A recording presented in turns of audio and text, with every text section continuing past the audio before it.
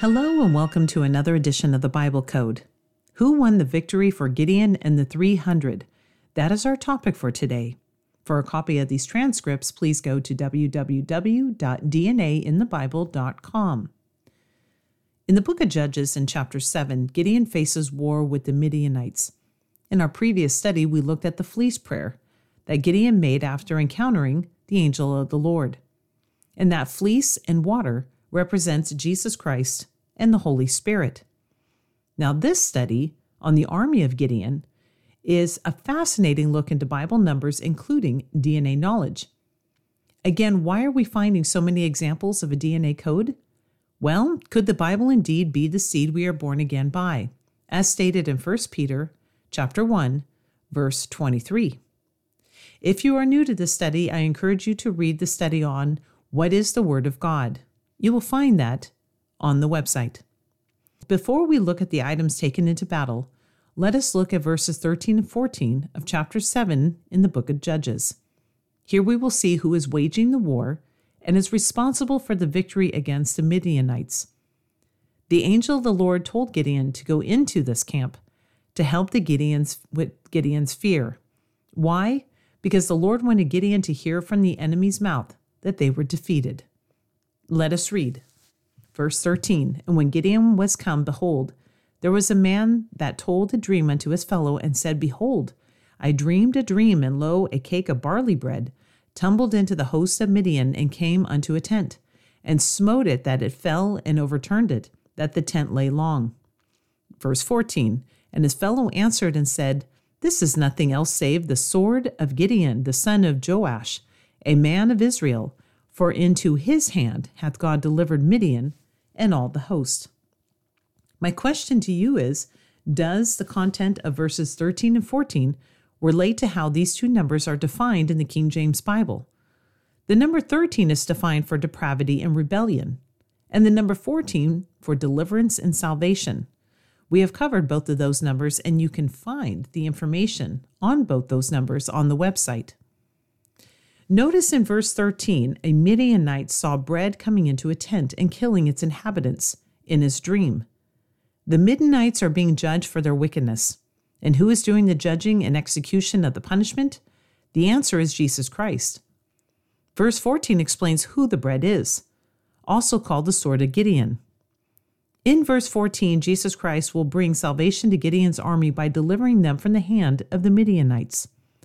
The words sword and bread are found together in 46 chapters of the New Testament. I took the two words that we just read in verses 13 and 14, the bread that rolled into the tent, and they said that the bread is nothing else save the sword of Gideon.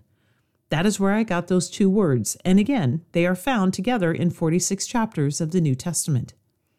Consider this example of bread relating to Jesus Christ and the tabernacle.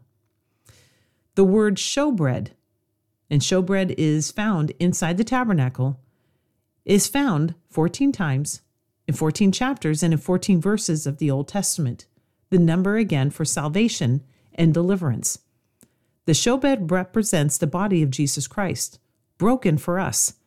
But there is another point I want to make, found in verse 15. It reads, And it was so when Gideon heard the telling of the dream and the interpretation thereof that he worshipped and returned into the host of Israel and said, Arise, for the Lord had delivered into your hands the host of Midian. Gideon spoke 13 words. Once more, 13 is a number for depravity and rebellion. But who becomes sin for us in the Bible? The answer is Jesus Christ.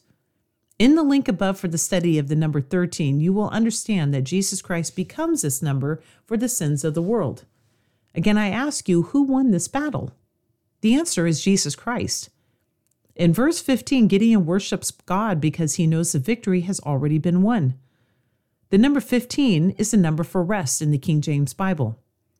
Gideon had rest in his soul because he saw the victory had already occurred. God already won the battle. He just needed Gideon to show up and claim the promise. In verses 3 through 7 in chapter 7, find God testing which men will be in Gideon's army. What does God use to test the men? The answer is water. As we learned in part 1 of our previous study, what is the fleece in the Bible, the fleece prayer contained the element of water. Water is symbolic of the Holy Ghost. Now let us talk for a moment about who was in the army of Gideon and how God chose the men. Did God pick men, arrange them into groups, and give them items that all point to the same number as the true in God? The number 3? Let us take a look. For starters, there were 300 men. That's 3 times 100, which were divided into 3 groups, each giving them 3 items. The items? All 3 were given a trumpet, pitchers, a lamp, and all 3 of these items are found in 23 books of the Old Testament. The men held the trumpet in the right hand. The phrase right hands is found 3 times in 3 chapters, 3 verses, and 3 books of the Bible. Now, does that seem like just a coincidence to you? Let us take a look in Judges chapter 7, verses 16 to 20 about the items taken into battle by the 300 and see what other words and phrases there are for a Bible code. And he divided the 300 men into 3 companies, and he put a trumpet in each man's hand, in every man's hand, with empty pitchers and lamps within the pitchers. And he said unto them, Look on me, and do likewise. And behold, when I come to the outside of the camp, it shall be that as I do, so shall you do. Ye do. When I blow with the trumpet, I and all that are with me, then blow ye the trumpets also on every side of all the camp, and say, The sword of the Lord, and of Gideon. So Gideon and the 100 men that were with him came unto the outside of the camp in the beginning of the middle watch. And they had but newly set the watch, and they blew the trumpets, and brake the pitchers that were in their hands. And the 3 companies blew the trumpets, and brake the pitchers, and held the lamps in their left hands, and the trumpets in their right hands, to blow withal. And they cried, The sword of the Lord, and of Gideon. Let us pick this apart and see what Bible codes there are. What about the time Gideon and all his men surrounded the camp? Let us start there. Is this time significant? It was called the middle watch, and that happens to be about midnight. The word midnight is used in the Bible 14 times and in 13 chapters and 13 verses. Again, the number 4, deliverance and salvation, and 13 being the number that Jesus Christ became, which is depravity and rebellion, in order to save the world. What other examples are there in the Bible that relate to midnight?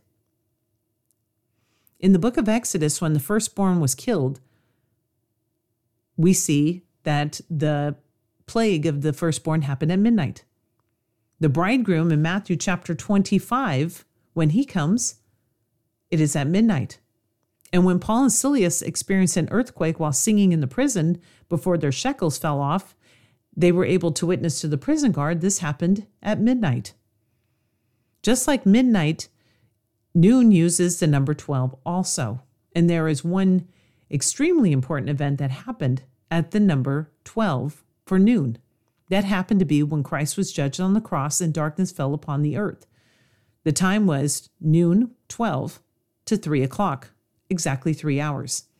Another point I'd like to make is that the phrase, the sword of the Lord, which is what they said when they were surrounding the camp after breaking the pitchers and blowing the trumpets, is found 5 times and in 5 verses. It happens to be the number for grace, and we have studied this. It is also the number copied by Lucifer to be like the Most High, Isaiah chapter 14, verses 12 to 14. God had already won the battle. Gideon just had to walk in obedience, a wonderful example of grace. But now let's focus our attention on the 3 items given to the men. They were trumpets, pitchers, and a lamp. The lamp was inside the pitcher. The men blew the trumpet while breaking the pitchers to reveal the lamp inside. But how does this relate to a Bible code, and does this relate to DNA? Let me ask you, who does the trumpet and the light represent? The answer is Jesus Christ. Consider this. Light is found in 46 books of the Bible, and trumpet is found in 23 books of the Bible. Both light and trumpets are symbols of Jesus Christ. Consider that in 1 Corinthians, the 46th book of the Bible, we see the church's rapture when believers receive their glorified bodies at the sound of the last trump. Revelation chapter 4 compares a voice speaking with John as a trumpet. And finally, the walls of Jericho came down after they had compassed the city a total of 13 times. One for the days 1 through 6, and on the seventh day they compassed the city 7 times. Then they blew the trumpet. As for the light, the gospel is compared to light. 2 Corinthians chapter 4, verse 4 is where we see the gospel being compared to light. And in 1 Thessalonians chapter 5, verse 5, we are told that Christians are children of light. Again, I look at all of this and I think, can this just be coincidental? Now, the last thing I'd like to point out, and I will conclude with, is the victory of Gideon and what occurs right afterward. And is there a DNA code? Gideon is victorious as the Lord said he would be, and as a result, we see in chapter 8, verse 23, Gideon refusing to rule over the people as they requested. And I point this out because this happens to be found in the 23rd verse, and it reads, "And Gideon said unto them, I will not rule over you, neither shall my son rule over you, the Lord shall rule over you." Now, the verse number is 23, one more example of DNA code pointing to Jesus Christ, who is the promised seed. Again, for those who are new to this, 23 happens to be the seed from a father at conception. You are either of the first Adam who sinned in the garden, who is earthy, or the Bible says you are of the second Adam who is spiritual, heavenly. And it is the Word, 1 Peter chapter 1, verse 23, that is the incorruptible seed you are born again by. Again, that is found in the 23rd verse of 1 Peter chapter 1.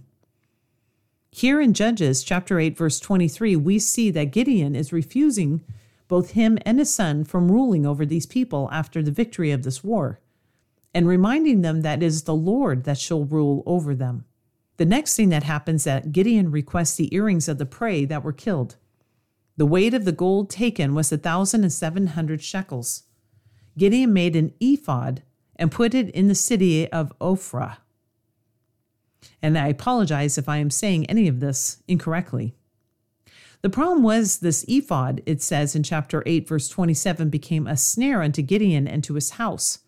Why? Well, we don't see any mention that this memorial he made with this gold of the prey of the Midianites he killed was in obedience to God. And I find it interesting that it says that him and his house, that this would become a snare.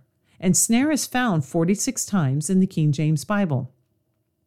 This ephod was like an oversized tank top or shirt, and it could have been used as a flag, a victory flag.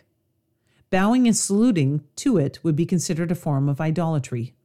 And we serve a jealous God that does not share in the victory that he fought. Now, I know we covered a lot of things in this study, and I highly recommend that you go to the website and actually print this out so that you can visually see it. But this is a wonderful example of Bible codes and DNA knowledge, that our Bible is not by chance, the verses, the chapters, and the words used. And when scholars or people try to go and change, you're actually doing gene editing.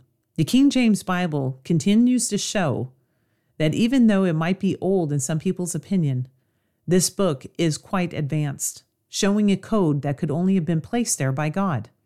That the words and the context of the verses and the chapters all line up to the content of what the scripture is actually saying. God is the only one that could have done this. Join me next time as we look at another example of the Bible code.